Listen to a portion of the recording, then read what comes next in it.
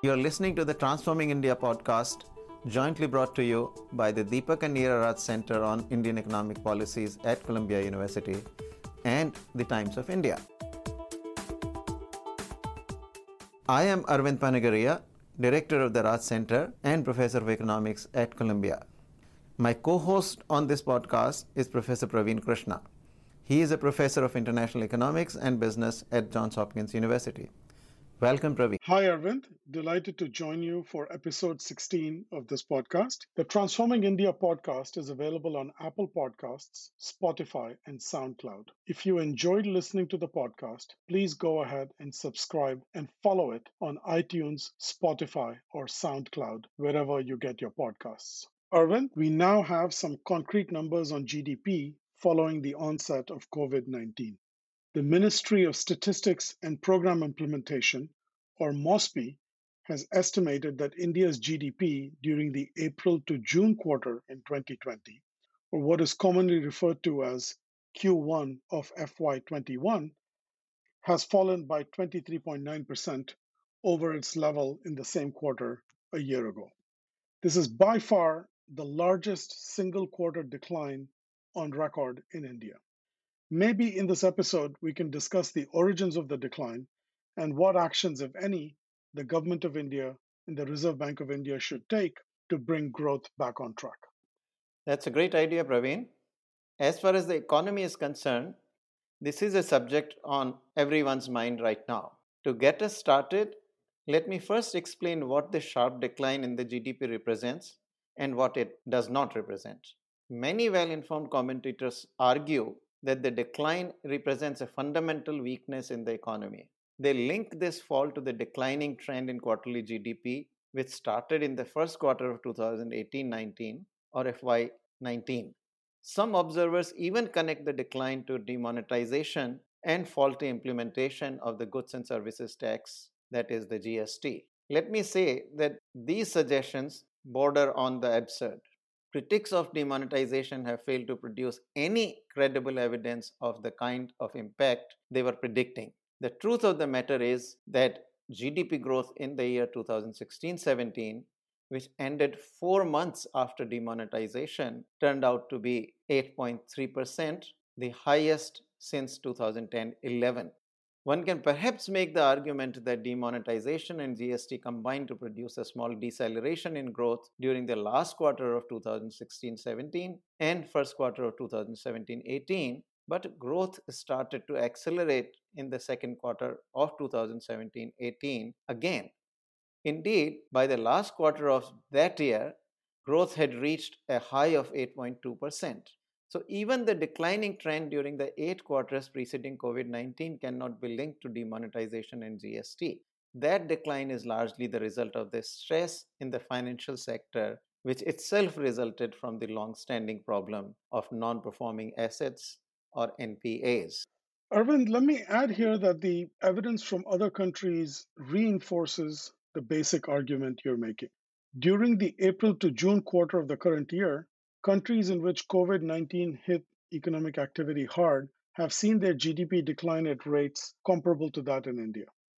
For instance, GDP fell by 22% in Spain and roughly the same in the UK. Italy, where COVID-19 had arrived earlier than other European countries and therefore also saw the lockdown lifted earlier, saw that its GDP fell by about 17.7%. The decline in the United States at 9.5% was lower for two reasons.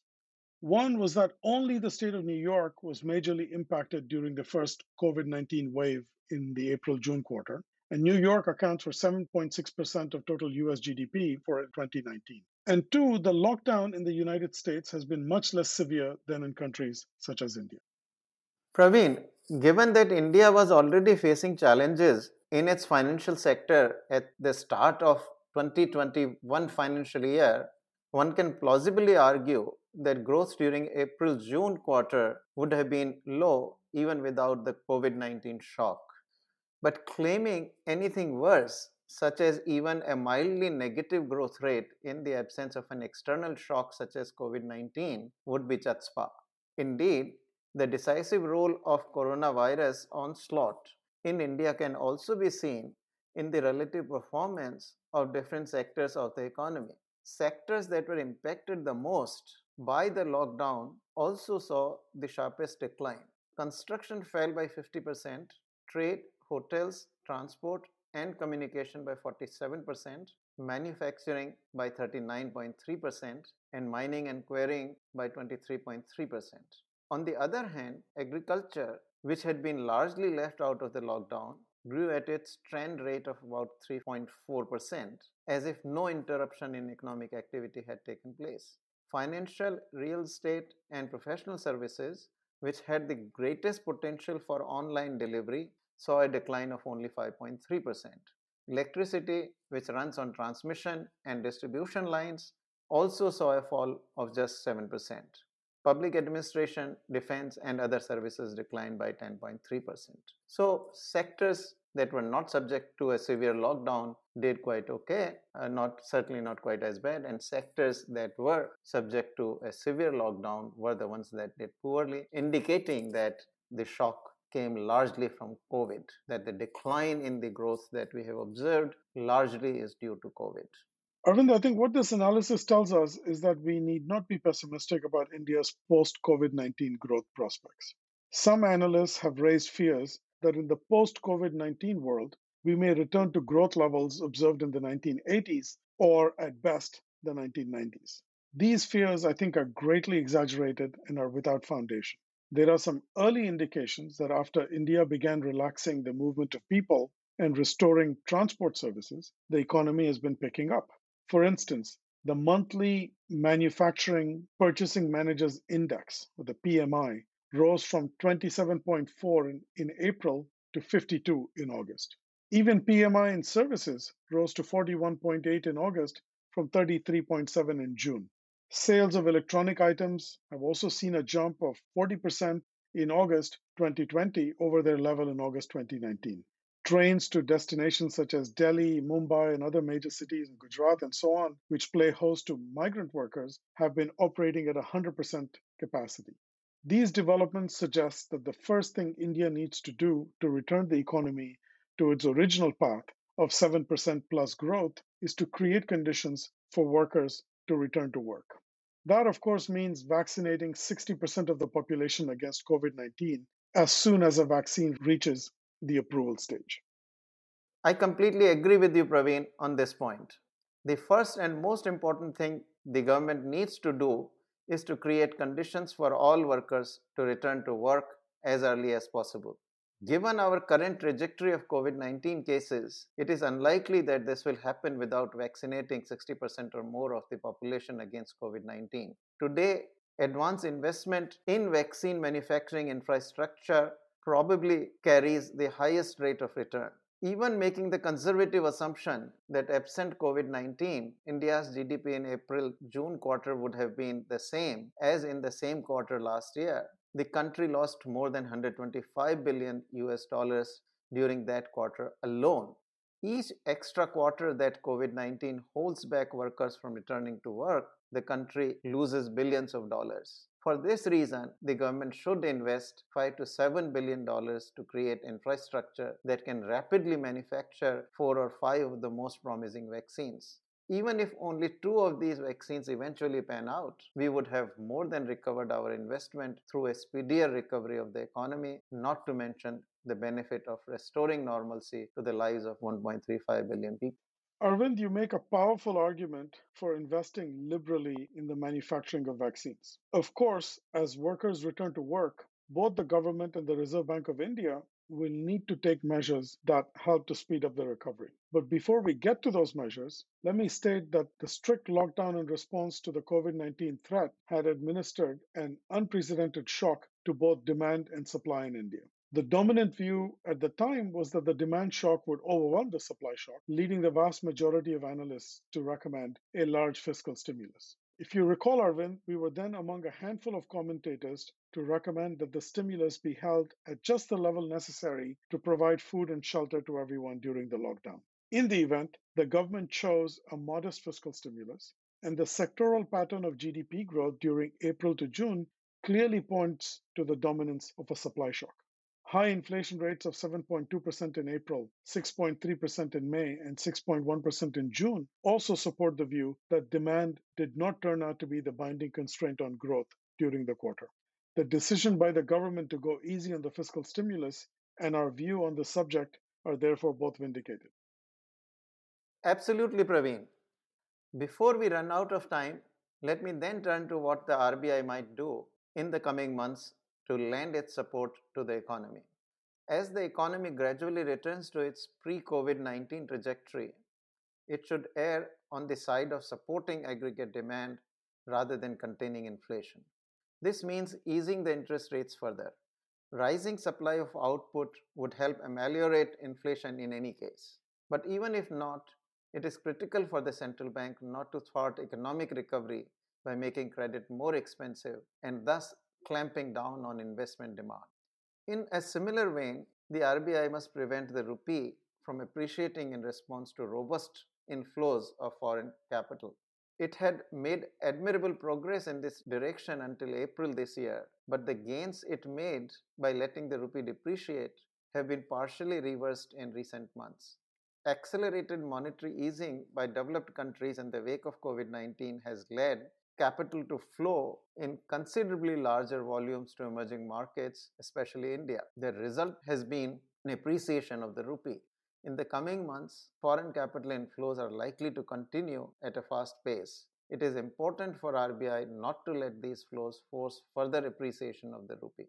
As workers continue to return to work and economic activity picks up further, India will need to recapture its share in the world markets, for which a competitive exchange rate is crucial. Let me add, Praveen, that according to the data that are coming out from the World Trade Organization, trade is now picking up much faster than it had been predicted, meaning international trade data are showing recovery of trade. So therefore, India must also do things that are necessary for us to capture at least the original share in the exports.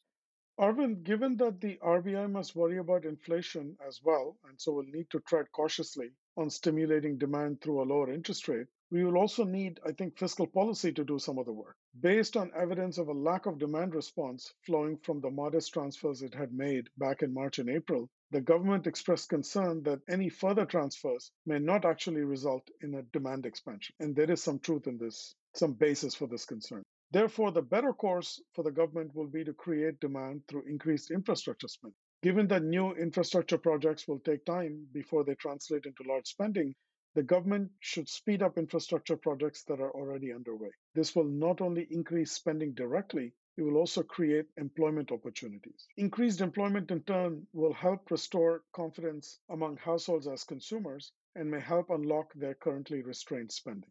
Another area in which the government needs to use its fiscal resources, Praveen, is recapitalization of banks. Restructuring loans would surely give us time to sort out viable investments from non viable ones, but it cannot prevent many loans from going bad eventually. Therefore, banks' non performing assets or NPAs, which are already large, are certain to get larger still in another year or so. That would mean further weakening of the financial sector. Between 2014 and 2017, India hesitated and delayed bank recapitalization on an adequate scale. It paid a heavy price for this mistake, with GDP growth in 2019-20 witnessing its sharpest decline since the global financial crisis. Currently, the government has talked about setting aside 200 billion rupees for recapitalization. This is reminiscent of 700 billion rupees that the government had allocated for this purpose in 2015. Later, when credit growth of public sector banks collapsed, the amount had to be raised to 2 trillion rupees. But it was too late by that time. The economy paid the price in terms of its growth rate dipping to 4.2% in 2019-20. As the economy moves towards normalcy post COVID 19, the country must not repeat this mistake. Rather than hesitate and wait, the government must move decisively to recapitalize the banks preemptively. If India is to avoid a repeat of its 2016-17 credit collapse, this is the time to act. Arvind, while we recommend these extra expenditures, it's important also, I think, to address the issue of fiscal resources. Even without the additional expenditures we have suggested, due to a sharp decline in tax revenues, the fiscal deficit in 2020-21 is predicted to rise to 13% of GDP. That deficit will raise the debt to GDP ratio from its current level of 72% to 85%. Increased debt, in turn, will bring significantly large interest payments in future years, limiting the government's ability to spend on education, health, and defense. A way out of this fiscal conundrum, I think, is to greatly accelerate the sale of public sector enterprises and monetize public assets such as roads, bridges, ports, airports, and transmission lines. Such a policy offers us a rare opportunity to kill two birds with a stone. The government will get much needed revenue, while public enterprises and public assets will come to perform considerably more efficiently in private hands. While asset monetization has seen some progress recently, the sale of public sector enterprises is yet to take off. It is time that the Prime Minister holds the officials responsible for these sales accountable. There are many listed enterprises in which the government stake is 60% or less. These enterprises can be passed on to private hands by simply selling 10% or fewer shares. Officials face hardly any risk of the kind that may characterize the sales of unlisted enterprises whose valuation may be a challenge. Those are great points, Pravin. This more or less completes our discussion of how to interpret the sharp decline in GDP in the April June quarter and what the government needs to do in the short run to return the economy to its original trajectory of 7% plus growth. Since we have a few minutes remaining in the podcast, let me take this opportunity to note that from a long term perspective, the government has been actively enacting numerous reforms. At the beginning of the just ended parliamentary session, two bills on homeopathy and Indian systems of medicine were passed. Taking into account the National Medical Commission bill, which was passed in an earlier session, we now have a full reformed legal framework for building medical education in India. Indeed, the National Medical Commission Act has already also been notified and the commission members are now being appointed. This is of particular satisfaction for me since the Niti Aayog, in close consultation with the Ministries of Health and Ayush, had piloted the three bills during my time at the institution. In this recently ended parliamentary session, the parliament has also passed two very important bills on marketing of agricultural produce by farmers. Additionally, it has amended the Essential Commodities Act to limit its use only to emergency situations. For more than 50 years, farmers were required by law to sell their produce in designated government mandis or marketplaces to wholesalers. These wholesalers have had a long history of forming cartels in each mandi, which allowed them to purchase the produce at below competitive prices. The newly passed bills by the parliament now fully unshackle the farmers. They can sell their produce to anyone, anywhere. Marketing in agricultural produce will now finally see a renaissance. As it happens, these are also reforms that were recommended by the Niti Aayog in its 2015 report of the Task Force on Agricultural Development that I had headed. The Prime Minister had appointed this task force at Niti Aayog's first Governing Council meeting. And lastly, Pravin, I should add that both you and I have for long advocated the labor law reforms, and as the Parliament ended its session, it also passed three labor codes which make pretty good progress in reforming labor laws in India. And more importantly, they also reset the labor laws in a way that future reforms of labor laws will now become easier. So, a lot of good news in this parliamentary session for those of us, Pravin, who have been advocating these reforms for quite some time. Indeed, these are really tremendous developments for India's future, Arvind. And my heartiest congratulations on the important role that your work at Niti Aayog during 2015-2017 played in piloting the reforms that are continuing to be implemented. Perhaps we should return to take full stock of these reforms by the Modi government and their implications for India's long-term growth in a future episode. While it appears that that's all the time we have for today's episode of Transforming India podcast, signing off, this is Pravin Krishna. And this is Arvind Panagariya on the Transforming India podcast, produced by Atisha Kumar, research scholar at Columbia University, and edited by Rebecca McGilvary. at Insights at Columbia University. Thank you for listening.